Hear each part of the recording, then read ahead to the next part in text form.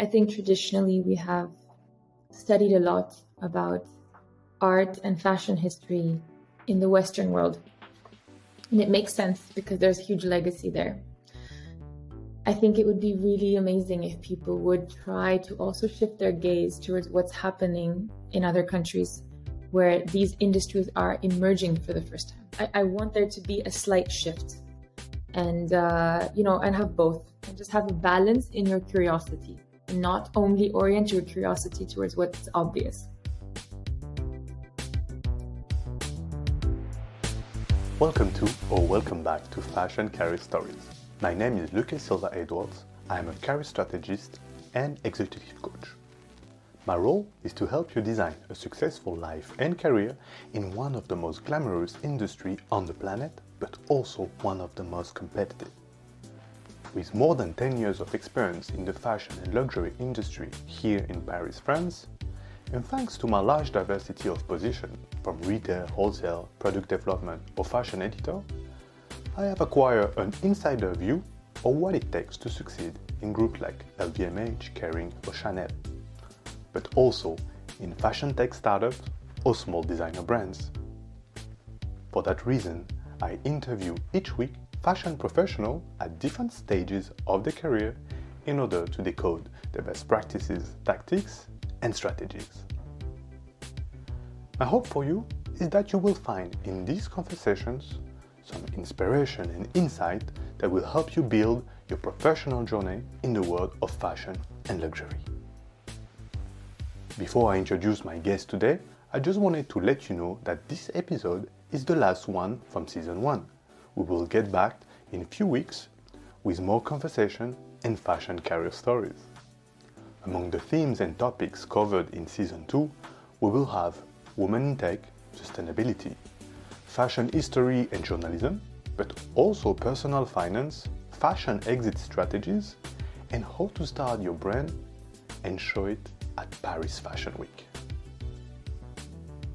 My conversation today is with Helena BAJAJ LARSEN, founder of the eponym brand and currently working at Iris Van Herpen Creative Studio as a textile designer.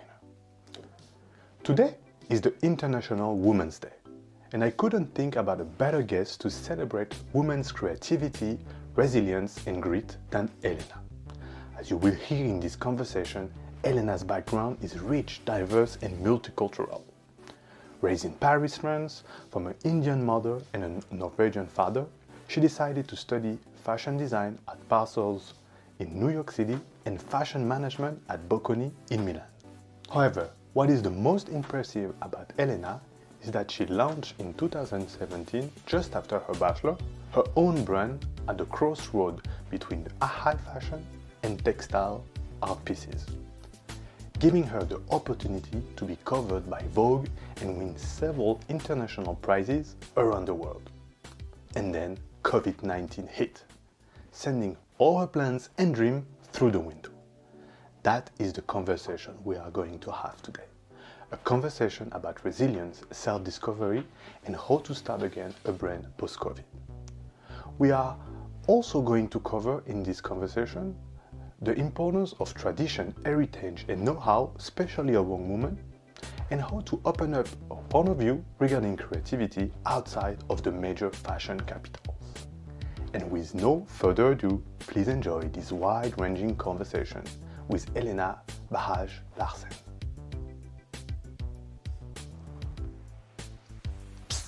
If you enjoyed this episode and want to support the podcast, please subscribe and leave a review. This is the most efficient way to help us grow and entice people to listen to the show. So don't be shy, hit those 5 stars and show us your love in the comment section. Hi Helena, how are you? Hi, good, how are you? I'm good. Thank you for joining me today. I'm really excited to have you in this podcast because we've met more or less 1.5 years ago, something like that, when you were studying at the Bocconi. But what's something it's really interesting about your journey is because you study at the Bocconi business, but in fact you are a designer. You had your own brand. When I was looking at your profile, you did internships here in Paris, in London, you studied in New York, but you also have worked in India, in Dubai, I think, recently. And now you are in Amsterdam working for Iris van Herpen. So I was like, I need to have her on the show. So I'm really, really happy because your profile is so unique. And I wanted to kind of start with this conversation with an anecdote that you told me a few months ago, something about your family, the textile, and Gandhi. Can you tell me a little bit about that? Because I thought it was really, really unique. Yes. So essentially, when I was completing my bachelor's degree at Parsons, in my final year in the Parsons Fashion Design BFA, you have to build a graduate collection. And so you have to choose a topic that's dear to your heart, but also, a topic that allows you to express your aesthetic, your skill set, the things you've learned for the 4 years that you're there. And so I landed on the subject of Khadi. And why Khadi? Because it really encompassed my love of textiles, as well as my family story, my personal story, and the heritage of one of my countries. So I'm half Indian, half Norwegian. My mother's side is entirely Indian. And my grandparents were actually social workers, and they were heavily involved in the Indian independence movement. And they were actually married by Mahatma Gandhi. He arranged their marriage. And Khadi, how it comes into play, and not that many people actually know about this, but Khadi was the symbol of the Indian independence in some ways because it was the hand-spun cotton that Mahatma Gandhi wanted the entire country to learn how to spin within their homes, to boycott all of the cotton that was coming from the Manchester mills. So it was one of the first big products that could be boycotted coming in from England and reinforcing this, craved independence that the Indian people had. So it was actually one of the only times in India's history, including today, that people from different religions, castes, socioeconomic backgrounds, everybody who was pro this movement was spinning Khadi at home. And it had the appearance of a white linen. Now it can be interpreted in different ways. It's more about the practice than it is like a material content that's specific. And so my mother growing up, until she was 18, she was only allowed to wear Khadi. My grandfather, until he passed away at the age of 102, used to wake up at 5 o'clock in the morning every day until 102 and spin Khadi for 1 hour. Long gone, India's independent, but he's still, it's just something that it was something, that everyone did. And it was, so it was very beautiful that a textile became the symbol of such a huge political movement. And so I thought it was the perfect subject. So I landed on that subject and then I kind of shifted it. So I did a whole series of Khadis, but they were Khadi silks. They were hand painted. I worked on them. So they looked nothing like the white linen that you would associate, but it was still very much tied to my history. Amazing. Thanks for sharing that story. And how did you decide to kind of become a designer? Because correct me if I'm wrong, you are raised here in Paris, so you have that heritage, the Indian heritage, Norwegian. Why did you decide to become a designer, and how fashion entered your life early on? So my mother is actually a fairly well-known Indian painter. And so I was exposed to the creative industries from a very young age. As a child, all of my evening activities were gallery openings, going to my mom's friends' studios. All of the weekends were basically museums, and every extracurricular activity of mine involved some kind of pencil, brush, glue. There was no sports. Arts have been very, very focused. Like, it has been a central focus of how I was raised. Okay.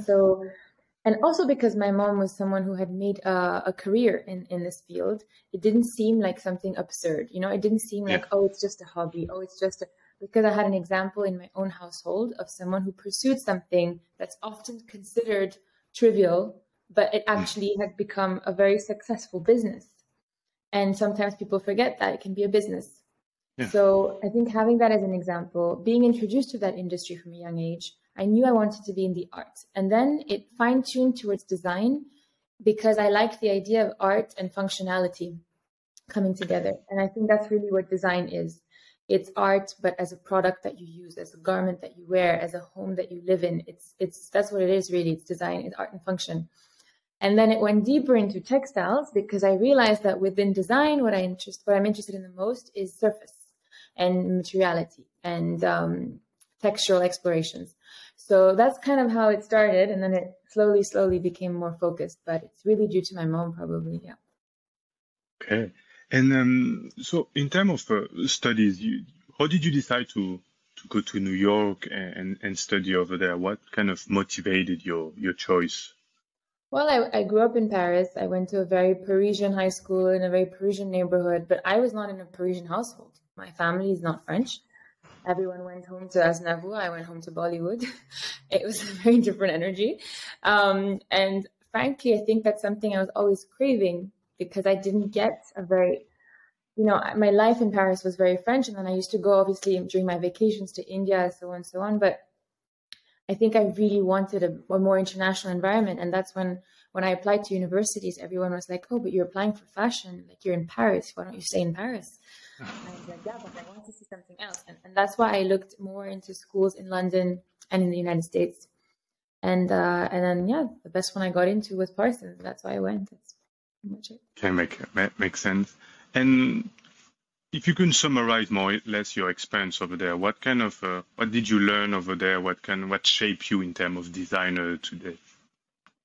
I think Parsons has shaped me tremendously. It's interesting because I was in fashion design BFA, and to be honest, I realized very quickly that what interests me about fashion is textiles.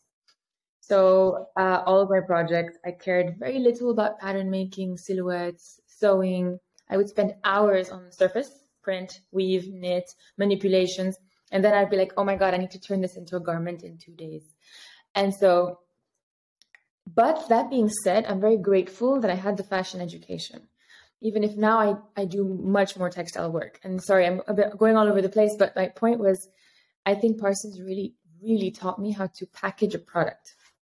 And yes, of course, it teaches you the skills. I learned how to fashion illustrations and how to use Illustrator and Photoshop and all of that you learn, but you also learn how to speak about a concept, how to present a concept, how to go from a concept to experimentation, to final swatches, to bigger product, to then how do you present the product, how do you shoot the product, how do you deliver a lookbook, line sheets. So then, you learn how to do graphic design in a way because you have to present your work as well.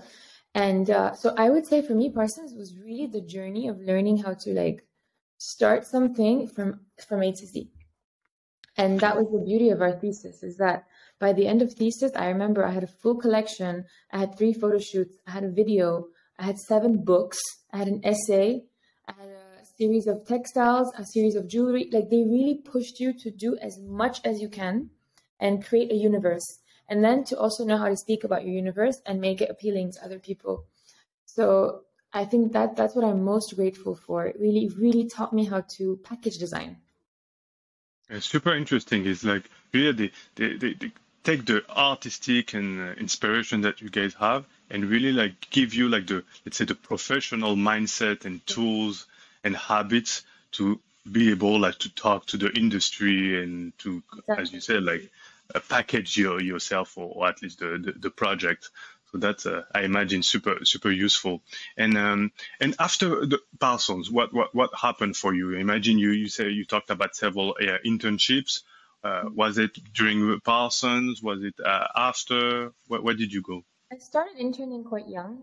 My first internship, I was 14. I was at Nina Ricci in Paris. Very short, but I started very young and did little ones, just to kind of understand what I liked, what I don't like. I think internships are very good to know what you don't like as well. Yeah. People forget. It's true. But during Parsons, one internship I did that I really liked was I spent the summer in London working for America Transu in the embroidery department. And then I also spent one semester during classes, 2 days a week. I used to intern at Takun. And then other than that, a lot of them were, during summers and breaks, but that was during classes. And because you're in New York, a lot of people would do that because you can take advantage of being in the city. So I did that. And then at the end of Parsons, we were presented with a lot of opportunities to participate in competitions.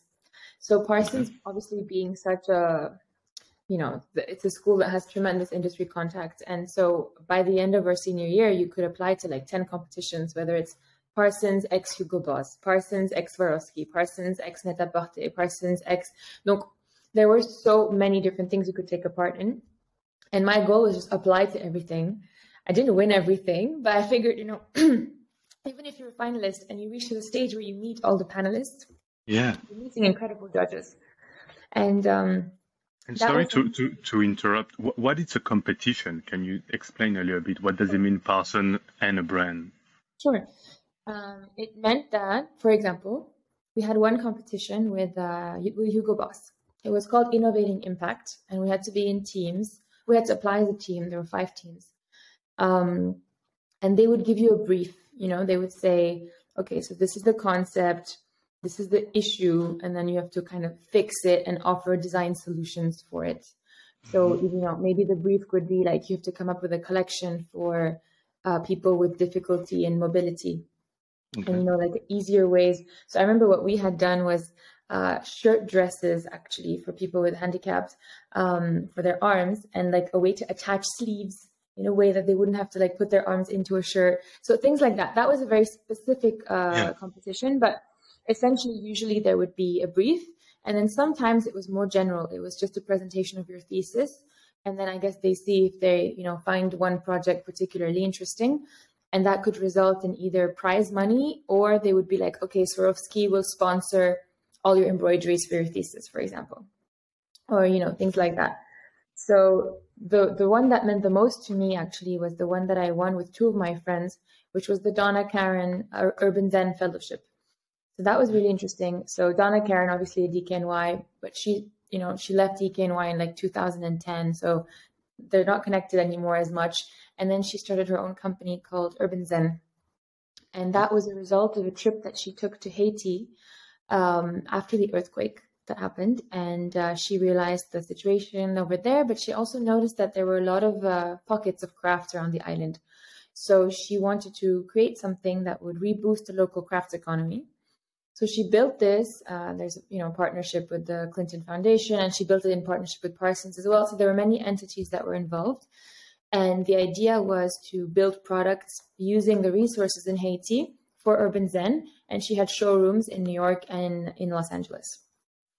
Now, Donna is an alumni of Parsons. So the way this also comes together is that then she started a program where every year she would select 3 Parsons seniors that she would then take with her to Haiti for several months.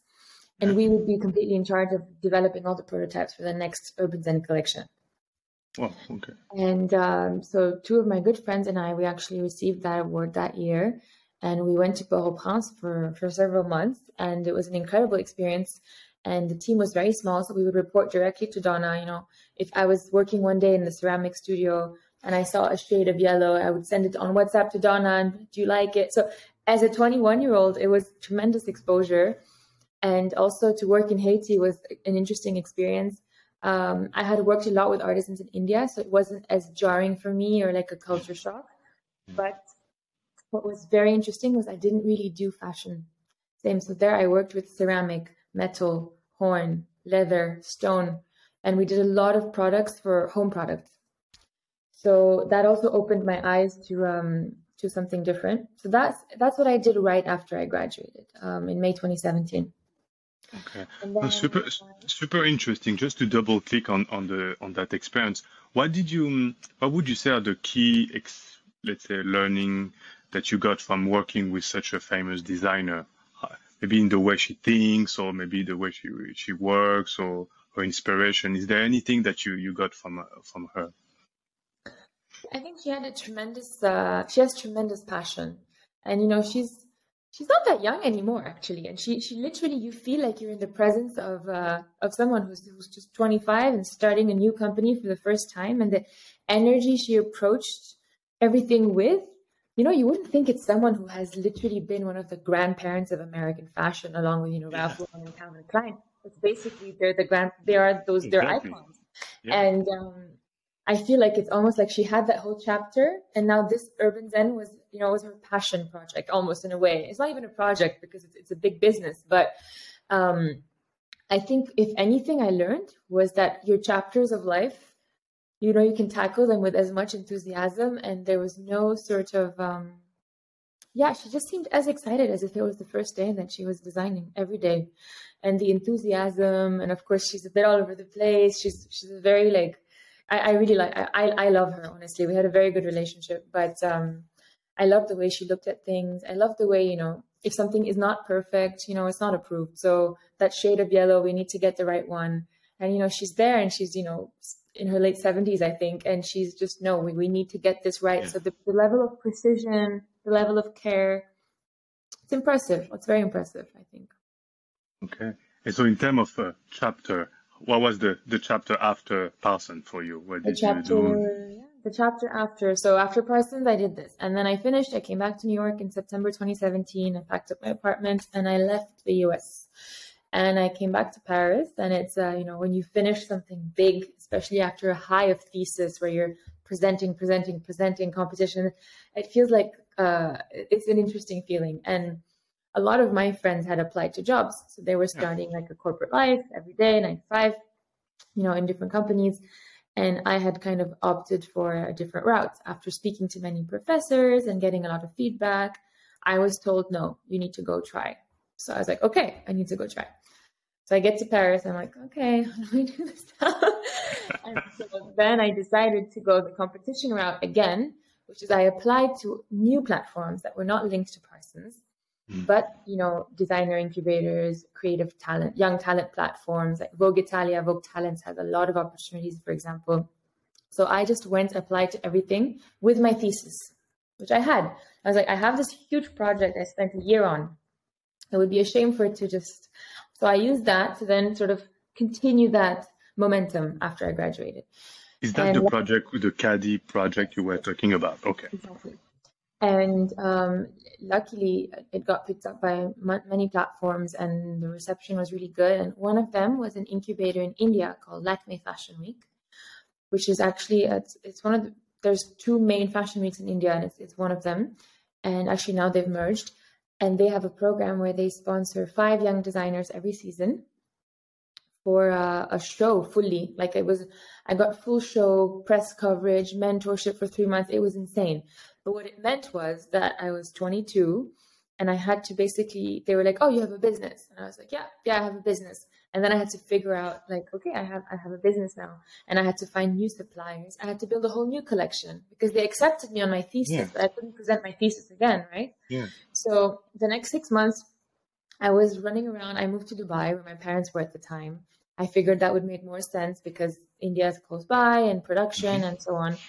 And so that's what I did. And then after I did Lakme, it just kind of was like that. It was different competitions and I was very fortunate. A lot of my clients came to me in a very informal manner. I never really built e-commerce. I didn't push marketing. I spent no money in those things virtually. And it was word of mouth. It was events. Amazing. What is really interesting about what you said earlier, it's also your capacity to go ask for information. You said you were talking to your professors, to people in the industry. You don't hesitate to go see competitions, or at least apply to them. Where is that let's say skill to go talk to people come from, and how did you develop that? It's interesting. I didn't think of that as a skill necessarily, but I guess it is. I know. I think I've always been very vocal about what I do and what I like to do. And I think because since I'm a kid, I've been the artsy one. I've always been linked to my work. My work and me is one. And also I've been very fortunate to have my mother inside my house as my best mentor and guide. And she's very tough. But so that means I've been forced to always seek out feedback on what I do. And this is very different to a lot of my friends in art school who came from backgrounds where either their parents didn't necessarily understand why they're going to art school, or they understood it, like you go do you, but like I don't know anything about it. Like I respect it, I support you, but So, but I was in this habit of like, no, I need to talk about what I do and people get it. And I'm in a world where I'm exposed to people who can advise me. So perhaps that's why, but I don't really know how to pinpoint it. I just think I also felt, actually, to be very honest, at Parsons, your senior year, you're given 2 professors for your entire thesis. Sometimes I felt some aspects of what I was doing was not understood fully, or sometimes I felt like the advice I was given was lacking in certain areas. And I thought for me to actually get proper feedback, I need to go to several teachers with several different specialties. And then I need to combine everything that's been said and then apply it to myself. I don't think one person, two people can be enough to advise a whole 1-year project. So that was my idea. I was like, I'm going to collect a lot of things. And that's also a really good way to meet a lot of people. When you ask a lot of questions and you're curious, and then it makes people feel special as well, that you want their opinion. And so that allowed me to build very strong relationships with teachers who were never my own. Some of my closest mentors at Parsons were never my professors. They were other people's professors, for example. It's amazing. You never know. Do you have in mind maybe one or two advice they give you that kind of stay with you? Oh, so many. I had many teachers who told me that they were like, don't even try to get a job. You're not going to be an employee. It doesn't make sense. I was like, okay, cool, thanks. I guess they were not as wrong. I mean, I am an employee currently, but it's true that most of my life I was not. And then other advice they've given me, there's so many things. One of the advice that I got a lot from many different people was to look beyond fashion. They all saw it. Everybody saw it. I was in fashion, but they were like, you're a textile person. You need to think a little bit bigger in terms of scale. And you need to think about interior design. You need to think about installations. You need to think about art as an artist. And in my brain, I had so much decided not to be an artist. My mother is an artist. We have a really good, famous artist in the household. I don't need to become another artist. I was set to design. But then it's interesting because all of my clothes, I started painting them. So I tried to not be a painter, and then I ended up painting clothes. Yeah. But that was good advice, which was to think of yourself as a textile artist and not as a fashion designer. Yeah, that's a really good one, and it's true. It applies very, very much to your project. So coming back to where you were talking about, like the fashion week in India, you started having customers. You said 22, something like that. So how you were able to develop the brand? What happened after? Well, the thing is, it was just me, and it remained a very a one-woman show operation. Obviously, my mother is always a tremendous source of advice to me, but officially it's me. And so what I did is I didn't really get into the whole cyclical spring, summer, this, that. I did series. As simple as I did series that were inspired by different concepts, different color stories. And then I would present those at different events. If I knew that I was invited for a showcase to New York, or if I was invited to a trade show in Milan by Vogue Talents or something, I would prepare a month in advance something new. And that's really how I worked. If I knew something was coming up, I would just prepare a new series of work. And then things sold when they sold, but there was no linearity to it. I have clients today, recently, a few months ago, who were still buying things I made 5 years ago. And then I have some things I made last year that still haven't sold. So it's really more like it's more a collection of an artist rather than seasons, I think. Yeah, that's exactly that. That's where you are more in the art vibe, even though your product could be considered, fashion. And so, how did you, if you develop your brand, you have your customers, why did you choose to go back to school a few years later? What was the change? COVID. If I'm being perfectly honest, a lot of my work and my sales and my growth was based on how much I was traveling around. I was moving around a lot. I was participating in a lot, and people were taking a chance on me. So a lot of very, very good people in the industry were taking a chance. And when COVID happened, I think there's different ways. Either you're a very established business with a strong online e-commerce system and people to back it up, and then you can ride the wave. Or I just feel like in my case, it was tougher because I wasn't doing my networking as much. I wasn't able to move around. All of a sudden, all the platforms, all the events, everything got shut down. Yeah. So my channels were not in place. And therefore, I obviously kept working on things, but I felt like after, I think, 2 years of high of having very, very good audience at a very young age, it was tough. I have to be honest. It was tough, but I thought to myself, okay, how can I make better use of this time right now? I don't feel like the doors I'm knocking on are all opening. It feels very closed. So then I decided that, let me go back to school. I didn't want to go back to art school because I've done art school. And I think what I was lacking, to be honest, was business, because I was running a business like a complete artist. And that's fine, but I think it could be better. So I applied to Bocconi. I applied to a business master's. But what was interesting about it is it was focused towards design industries. So I was very clear. I wanted to go to a business school. Didn't want to do like fashion management at Parsons or like none of that. Wanted to go to like a legit business school, do a business degree. But this one was cool because all of my projects were with design companies. All of our, we used to do a lot of visits in Italy to different companies, whether it's going to the Bottega factory and watching them do the weave, whether it's going to a silk mill in Como, whether it's, we saw a lot. And it's a very interesting country for that as well, to see production and manufacturing in the design industry. So it was a very good experience for me, I think, to see how it works in Italy, to complement that with my knowledge of production in the East. Mm-hmm. I can't say one is better than the other. There's always that thing of made in Europe is better. I don't agree, but I think they can complement each other very well. That's amazing. And what did you, at the end, what did you kind of learn over there? Did you were able to find what you were looking for your business? I think so. I think, of course, it's very different going to school for a subject like business and then going to school for design. Yeah. It's more, you really feel like you're going to class, Parsons, you really feel like you're doing your own thing, and it's different. There's a different level of passion to your daily task, but I'm very happy about it. I think it was very interesting. I really liked all the projects that we did for external companies. I think it was interesting for me to learn about marketing, because I was doing marketing in a way that was what seemed obvious to me, but then I had to learn about marketing in a more rigorous manner. So I appreciated that. And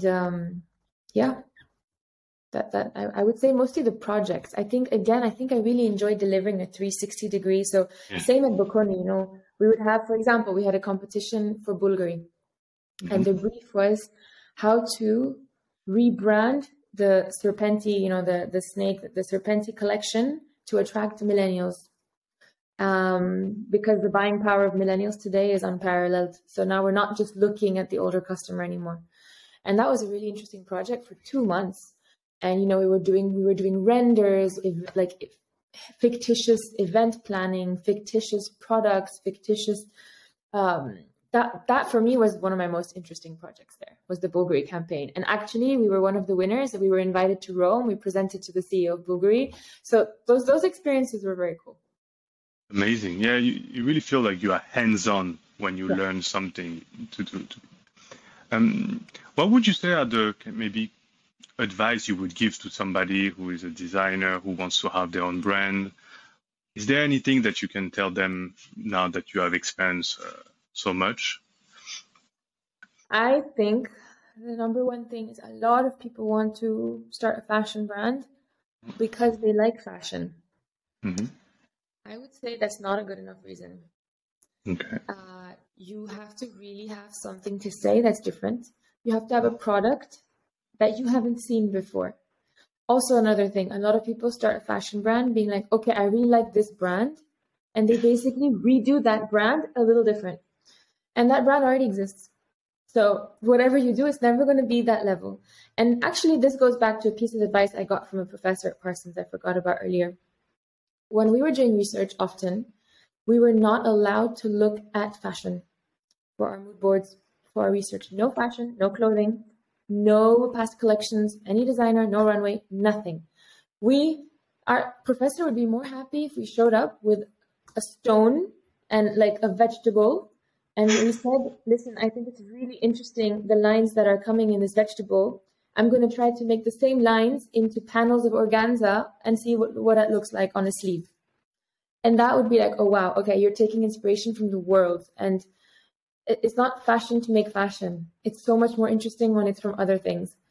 So I would say you have to love fashion, but I almost think it's more interesting if you're just curious about so many more things. My advice would be you have to know that it's an investment. I wouldn't go into making a brand if you don't feel like you have a little bit of a financial safety net. Okay. That's on the less romanticized terms, Yeah. but these are important things as well. Important, yeah. You need to know. Obviously, there's ways to do it. The way that I did it is I didn't spend much money, and I would just try to sell a bit, go make more. But then also there's a limit to that. I know that now when I go back, I'll have to, spend a lot more on marketing, on PR, on this and that. I didn't do that so much. So you have to be a little bit aware of money, aware of originality, like I said, and have a really good supply chain. You have to really, don't underestimate that. You really need to know good factories, but you also need to be aware that they can change and know that production is really tough. I think a lot of designers don't realize how tough production is. It's super interesting what you say about the production. How did you kind of create your own let's say network of production? But what was the criteria? What is a good supply chain and what is a good production? It's tough also because when I started looking for production, I was 21. I was a 21-year-old girl. So I was going to big factories in India and like talking to these like 60-year-old men who had been running a 4-generation textile business that their great grandfather started. And they don't take you seriously. Yeah. So that's the other thing. As a young designer, to be taken seriously is very tough because you show up, you don't want to pay a lot. You usually have very small quantities, which they don't like because they want high MOQs. So you automatically become an unimportant account. If you're an unimportant account, it means that they don't reply to you as fast. It means that your work always goes after everyone else. Also, if you're not living in the same city as your supplier, it means you can't go and check all the time what's happening in the studio or the office or whatever. So I had tremendous issues. I had to change a lot of times, and I'm lucky. I'm half Indian. I speak Hindi. I have access to one of the best design manufacturing countries in the world. But it was still very tough. So I don't know what to say because I still struggle. I have met some wonderful, wonderful suppliers, and I've also had some horrible experiences. And I'm not done, I think. I think it's going to keep changing. I think it's going to keep changing. But for me, I think a good criteria would literally be as simple as, are they honest? Do they reply to you? If they tell you something is done in 2 weeks, is it done in 2 weeks? It's really about reliability. I find that I like it when they tell me, no, this will be done in a month. This can't be done now. A lot of people will always try to be like, oh yeah, I'll do it. And it never happens. So for me, that's the main criteria is like, do you feel like they're honest with you? No, it's an excellent point, reliability, and it's simple to try to figure out right away. To already give you a lot of info. And so what happened after, like you finished Bocconi, you did a Bulgari project. Did you continue with your brand? What was kind of the thought process after that master? When I graduated from my master's, as you do when every time you finish a degree, you're surrounded by a bunch of people. Everyone's applying to jobs. Everyone's talking about interviews. That's the time around when we met. Exactly. And I don't know. I was like, okay, I guess, I took a bit of a pause and then I went to do my master's. So it felt like a scarier leap then than when I was 21, which is interesting. Okay. I think as you get older, you need to force yourself more to get out of your comfort zone. And, but I knew that I was going to go back to that. I just had to push myself. But that being said, so everyone was applying to jobs. So I thought, okay, I will also send my portfolio to a bunch of places and we'll see what happens. I didn't do it in a very intentional manner, but I did. And I didn't hear back from anywhere. And I was like, okay, it's fine. The job I want is so niche. Textile design, there's like one person per company. There has to be an opening. If not, I'm never going to hear anything. So I didn't take it too personally. Moved on.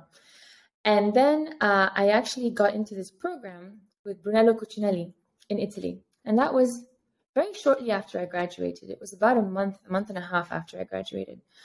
And it was a very interesting concept. Basically, they wanted to invite 40 young people. It was half girls, half guys, between the ages of 20 and 40, to experience Brunello Cucinelli's headquarters in Solomeo in Umbria. And, they would cover our flights, our stay, our everything. And it was the most incredible experience I think I've had in our industry. You felt like you were invited on a red carpet to experience. And the company itself is incredible. I think by the end of it, I was so smitten. I was almost ready to move to the village and work for them, because the ethos, the lifestyle, the factory environment, the 2 hours for lunch with the food in the cafeteria is made with the fresh vegetables from behind the factory. And then at 5 p.m. one day, someone's come to play pianos to relax the seamstresses. This is unheard of in our industry. Yeah. And so I think to go and see that, it almost felt completely delusional when you're used to seeing like fashion in like Paris, London, New York, and you're in this little hamlet and everyone's happy. And everyone who worked there was so thrilled and wants to spend 20 years of their career there. And that was I don't even know how to summarize it, but it was an incredible experience to just observe how the company worked. And so for 3 weeks, every day we had different departments come to us and explain to us how they work. So it was literally just an overview of the brand. And so that was amazing. And then after that, actually, I started getting back into my own things fully. So I did a trip to New York to reconnect with my network from Parsons. I did a trip to India to reconnect with my suppliers. So that was May and June. And then actually in this whole time, at some point I was in Dubai and I was attending a Vogue business conference. There was a conference in a warehouse with some big speakers and from, different big players in the Middle East in fashion. So whether it's like Farfetch Middle East or this or Harvey Nicks. And there was also my ex-dean of Parsons. So the person who was the dean of Parsons while I was there, and until recently, so until 2020, he was the dean. His name is Burak Chakmak. And he is now the CEO of the Fashion Commission for the Ministry of Culture in Saudi Arabia. Wow. So it makes sense that he was at that speech, obviously talking about fashion in the region. And I saw him, and then he came down. He's like, Helena, how have you been? I hadn't seen him in a really long time, but I had kept in contact. I had always updated him on my projects and what's going on, because again, I was really trying to keep up my New York network, knowing that I'm really far from it. And he told me, he's like, we're building this residency project. It's going to be a textile residency. It's a collaboration between the Fashion Commission and the Visual Arts Commission. And we're inviting 7 young designers. Are you interested? I can, put your name forward. It's on invitation only. So I said, yeah, sure. Why not?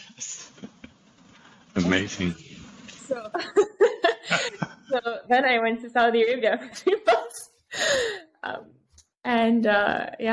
My life is crazy. So then I went to Saudi for 3 months, and it was an amazing experience. It was very tough in the beginning. Okay. And then by the end of it, I have to say I'm very, very grateful. And I got to learn about an entirely new creative industry that is booming and that is still hidden, that is still, it's very different. And it's a very different atmosphere to Dubai as well. Okay. So I'm very grateful to that. And a week into arriving in Saudi, I actually got an email back from one of those portfolios I had sent 7 months before. 7 months ago, okay. From Iris Van Herpen. Amazing. Before you go to Iris, what was the tough part moving to Saudi Arabia? What was you say it was tough at the beginning? It's interesting because I think the things that were tough for me were not the things people think were tough. So it was not about cultural adjustment or customs of how to behave or as a woman. All of that was fine because I was in an environment that was I was in a creative bubble. So all the women I were meeting literally had like short hair and piercings and tattoos, and like they're all poets and like stand-up comedians and, video artists. And like I was in a very hipster Saudi. And so it wasn't that. For me, I think it was the logistics were a bit rough when I got there because I think that the program was still being set up and it was very new. And so whether it was our accommodation or even, honestly, there's quite a strong language barrier in Saudi in the day-to-day, like on street level, like, just transportation, this, that. It's not like Dubai. So that was tough. Just getting basic things sorted was tough. But people-wise, I have to say I was blown away. I met wonderful people. The Saudi community embraced me and my work in a way I would have never expected. I used to message people on Instagram that I never met. I would just tell them, I'm on this project. Can I talk to you? They would come to my studio with lunch. We'd sit for 4 hours. Then they would introduce me to their sister, their friend, their cousin, their brother. That's just how it worked. And so actually in Saudi, in a sense, it was kind of my post-COVID creative re-energizer, because I ended up, for my business, it was fantastic as well. The sales I experienced there, the word of mouth I experienced there. By the end of my experience, I would go to a big event, for example, and I would spot like 10 women wearing my clothes, different clients. And so it was cool, you'd have people come up to me and be like, hey, are you the new designer in Riyadh everyone's talking about? And I was like, no, me? What? She's like, no, the one who does the painted clothes. And I was like, oh yeah, that is me. So, it was very nice. But so when I went to Saudi, before going, I did a collection of 10 abayas. So, it's the garment that they wear over outfits. I did 10 abayas and I said, let's see if I sell them as a test. And then I brought them and then I sold them and I sold many more, and there were many orders. And so touch wood, it was very good. And I think it gave me the confidence again after COVID to really look at my work in a different way. Yeah, super interesting between that moment at Brunello Cucinelli when you discover that bubble and that way that there is other ways to do business, and then going at the other side of the world, entirely other culture, and discover that over there also they do business in another way that is still really, really new. And it's probably like a fresh air, let's say, creative fresh air for you at that moment. Exactly. Yeah, really. Yeah. And what was the project that you were working on when you were in Saudi? It was very open. So it was the first time that I did an artist residency. So actually, I don't think I realized until I got there how open an artist residency is. The concept is basically that you're invited and someone gives you a studio, they give you an apartment, they give you a production budget, and they sort of finance your day-to-day. And so it was extremely open-ended. I was very intent on developing something that had a connection to Saudi. I didn't want to just sit in Saudi in a studio and do what I do in India. Mm-hmm. Because it doesn't make sense. I also don't think it's smart to look for that same level of, let's say, embroidery craftsmanship, because it wasn't necessarily there, right? And even a lot of the embroiderers in Saudi were from India and Pakistan. Okay. So I quickly realized that I didn't want to try to replicate those things there necessarily. I was like, let me find out what's really good here and what's really well done here. And I think in Saudi, a lot of the crafts are outside of the cities. So it was a bit, that was another struggle as well. I had to really dig and contact crafts councils and organizations and this and that. Can I meet one artisan? And at some point I gave up, and I went to a souk one day. For example, I worked with 3 people. One of them I met at the souk. So basically in the traditional Saudi men's gear, there is a white fabric that they place on their head, and it's held up by a black ring. And that ring is called an igal. And the way that they make that, it's like a long thing like this. It's got 2 metal hooks, and it has threads of like rope this way, and then there's a rope that goes this way.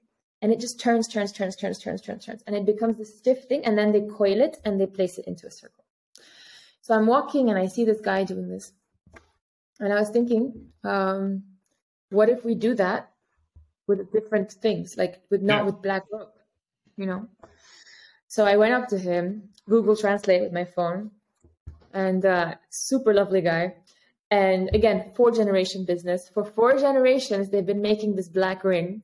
And I showed up and I was like, hey, I'm going to come in 1 week and I'm going to bring metal wire, plastic wire, paper threads. I'm going to bring painted fabrics. And he was like, what? And I said, oh, it's okay. Just trust me. As long as you tell me that you can give me 1 hour of your time and we can play together, I'll come. So I came with a bag full of stuff, and we started making them together. And he was like, what? And then he had so much fun. And then we had so much fun. And then we made 60 long sticks. Each one was different and had so many materials to them. I'll show you, actually. I have some photos.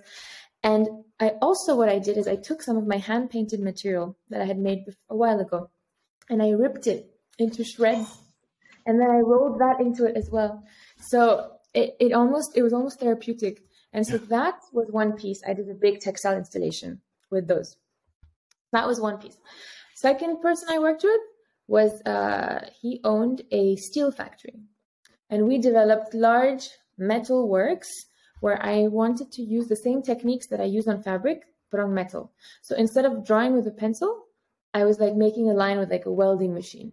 Instead of creating like a gradient with like brushes or water sprays and sponges and all that, I was using a grinding machine to go from matte to like shiny, for example. Mm-hmm. And so we created 2 big metal pieces. And then my third piece was actually a work with an 80-year-old beader. And she's been beading since she was 15 years old. And it's a very beautiful old Saudi technique that women used to do, which is it's metal beads. They actually used to melt lead, and then with their teeth, they used to make these beads. It's very dangerous because then you get cancer. So now they don't make them with lead anymore. Yeah. But and then they used to embroider huge surfaces with these geometric like patches of beads. But there was so much beading that you could almost not see the base fabric.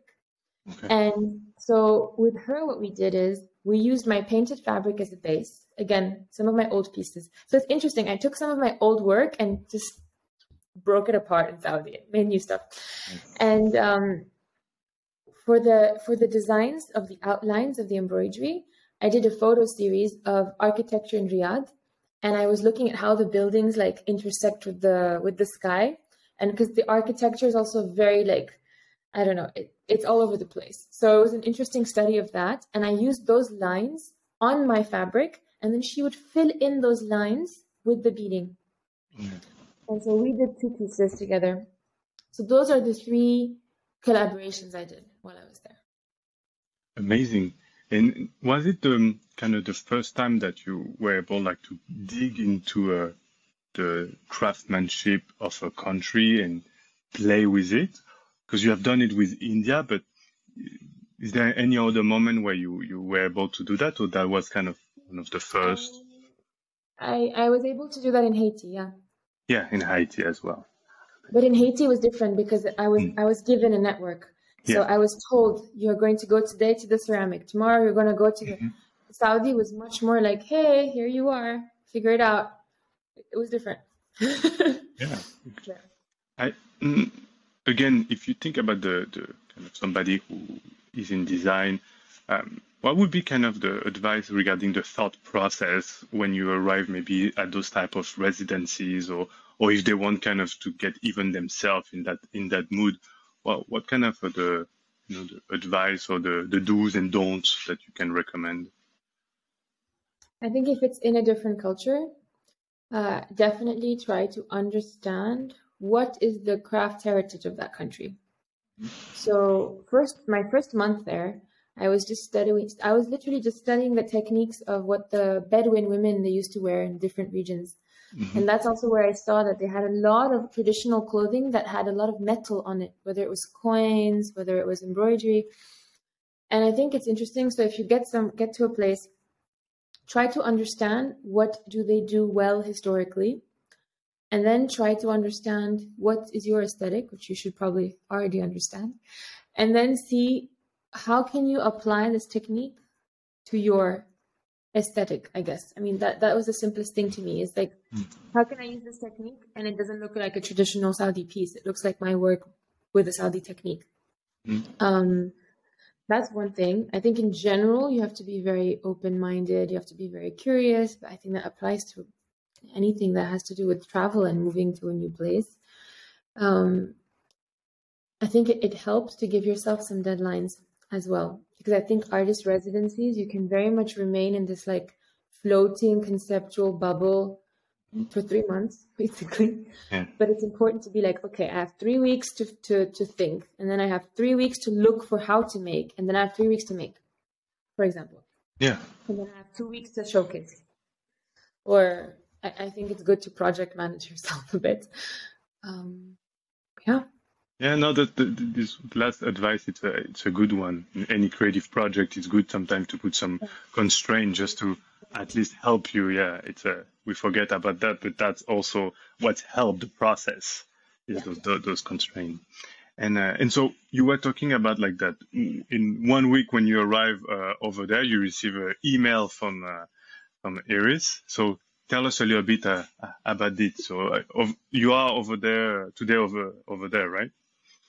Yes, I am. I'm in Amsterdam right now. Yeah. Yeah, so I arrived to Saudi, and I think it was end of September. It's September, mid-September. I got an email saying, are you available for a call tomorrow? And I was like, wait, did I apply?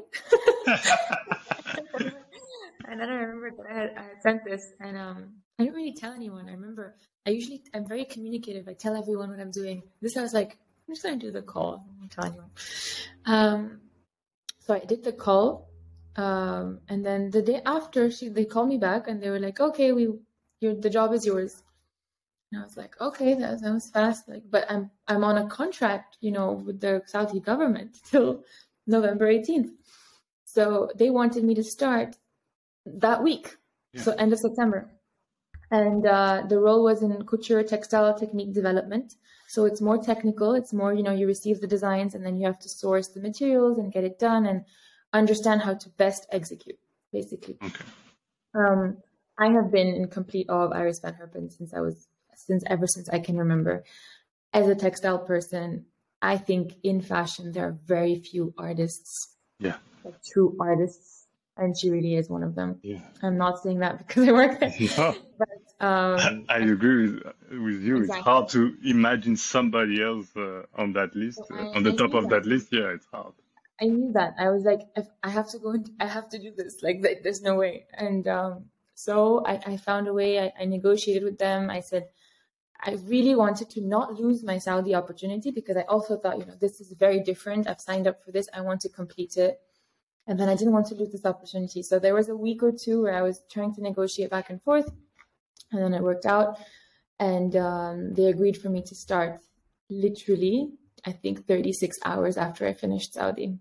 So I moved from Saudi to Amsterdam directly. I literally had my last showcase in Riyadh, packed at night, flew the next day, came here Sunday afternoon, Monday morning, I started work. Wow. Can you tell us a little bit about that negotiation part? What did you say, or how did it work? Because September, November, it's 2 months. That's a lot. Do you know what make them change their mind? Well, I think that they were fortunate that they had, because the person that I replaced, she had to leave end of September. So the issue was more that they wouldn't have anyone in the role. But then they had someone in the team that they were comfortable shifting. And so she basically took over. And then she's actually remained at the company. And so now we both together kind of have the certain aspects of the role of the person who's left. But essentially, I think it was just a question of them finding a way to have someone to do that role in those 2 months. Yeah, makes sense. And they had someone internally that they promoted. So. Okay. And in terms of thought process, because when you have that opportunity at the same time you have Saudi Arabia, you could think, okay, no, maybe Iris is my dream. I'm just going to give up Saudi Arabia. Yeah. How did you manage to think about that, the pros and cons? I did not want to give up Saudi because I had, I don't know, I decided in my head that this was going to be my big comeback, Saudi. I don't know. Okay. It was like I had decided it and I felt like I had something to do there. I don't know how to explain it, but I was like, I can't leave this place until this experience becomes what I had imagined it to be. And it wasn't fully, of course, but I didn't want to give up on it. And also bear in mind, I was invited to this program by Barak, who was my dean for 4 years. So I felt a certain sense of responsibility towards, I signed up for this thing and there's very few of us in the program. It doesn't look, it's on many, many levels. It didn't make sense to leave. Yeah. And then with Iris, I don't know. I just held faith. I was like, it's okay. It's not going to go anywhere. It can't. I don't know. I can't even explain to you my headspace. At the time, I was just like, no, both have to happen. Yeah. I mean, it is interesting because just shows also your values, your loyalty, your integrity about the choice and the commitment. And it's true in those, we all have those moments and it's hard and sometimes we can lose opportunities because we stay, strong and faith and loyal to our values. So that's why I was wondering about that. And as you say, just like you knew that you had something to do over there and it was a leap of faith in some And way. there's one thing I'll add. I'm also someone who's not exactly all of my friends from Europe, Parsons. Oh my God, Iris Van Herpen. And yes, oh my God, indeed. Yeah. But I never I find all experiences to have a lot of value. I'm not someone who will immediately be like, oh, it's a Dior, it's a Chanel, it has to be more interesting than this experience in this country, which, is perceived by some as problematic or this or that. I didn't see it as having such drastic different values. I could see that they both had a lot of value in really different ways. And again, it goes back to just everybody always considering that, something in Europe or North America is of more value than an experience. And I can tell you tomorrow, if someone told me to go to Uzbekistan to study textiles for 3 months, and I had another job opportunity, perhaps for a big house, I would be the kind of person who is very capable of going to Uzbekistan instead. Yeah. And I think this goes back to my mother, because for her PhD, she had 2 options. She was offered a PhD to Cambridge University, and she chose to go and study Indian tribal art and live in villages for 2 years. And she said no to Cambridge, and she stayed in India, where she's from, and lived with tribals, and interviewed tribal women in jails, and developed a series of art on that. And so I don't know how to explain it, but I'm guessing it comes from there. Yeah, there is a DNA things mixed in it. Now, amazing, and I think it's an excellent point that all experience could be equal if we want to see that way, and if we want to see like the opportunities in it. And sometimes it's like the outside world that put that pressure, that point of view on it. But at the end of the day, we are the one who gonna make like the experience valuable or not. I think it's an excellent point. I know you are short in time, so I want to be respectful of it. Is there anything else that we haven't talked that you believe that could be interesting for the next generation, or even that you want to express before we wrap up? I think we covered a lot, but I really want to insist on this thing of, I think traditionally we have studied a lot about art and fashion history in the Western world. And it makes sense because there's a huge legacy there. I think it would be really amazing if people would try to also shift their gaze towards what's happening in other countries where these industries are emerging for the first time. And that's what I thought was interesting with Saudi, is that the best gallery in Saudi is not 300 years old. It's 5 years old. Yeah. And some people can call that amateur, some people can call that whatever, but it's interesting to me. And I think, I don't know, I want there to be a slight shift, and and have both, and just have a balance in your curiosity, and not only orient your curiosity towards what's obvious. That's it. I love it. Great conclusion, and it's a good call for the industry and the people who are gonna listen this episode. Like, open your eyes to what's happening over there. Make that effort. Go out of your comfort zone. It's true. We are sometimes too centered in Western culture. It doesn't have to be Saudi. No. It can be Nigeria. It can be Senegal. I mean, they just did a huge show in Senegal, right? For Dior or Chanel, or I don't know. My point is, Egypt, exactly, yeah. There is a world beyond London, Paris, Milan, and New York. That's all. That's it. Yeah. No, amazing. I can't wait to see what's your journey gonna go, and what you do with your brand, and when you start again. So let's stay in touch, and thank you again for all your time and support. What a world tour we did. I believe that this conversation was probably one of the richest in terms of diversity of countries, experiences, and insight. Personally, it was a good reminder that in this globalized industry like ours, we are pretty narrow-minded sometimes. So what are the key learnings from this conversation? One, no matter what is your project, if it's building your career or starting a brand, having done a personal work on yourself and where you come from will give you a more in-depth sense of purpose. Two, the uncertainty of our world due to climate change or economical crisis make resilience and grit essential qualities to develop in order to stay on course. However, keep in mind that those skills are forged on the field. This is why I encourage you to seek an uncomfortable and scary situation in order to practice those skills. 3. Creating a brand can take years and is not always a straight line. So look for mentors and guidance all along your journey and never assume that there is only one way to succeed. If you are still hearing this, thank you so much for tuning in. I know how much your time is valuable. If you enjoyed this episode and want to support the podcast, please subscribe and leave a review. This is the most efficient way to help us grow and entice people to listen to the show.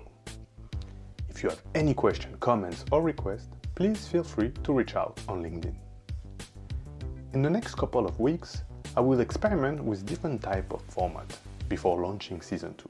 So please let me know what you think in the comment section. Until next time, I wish you a wonderful day.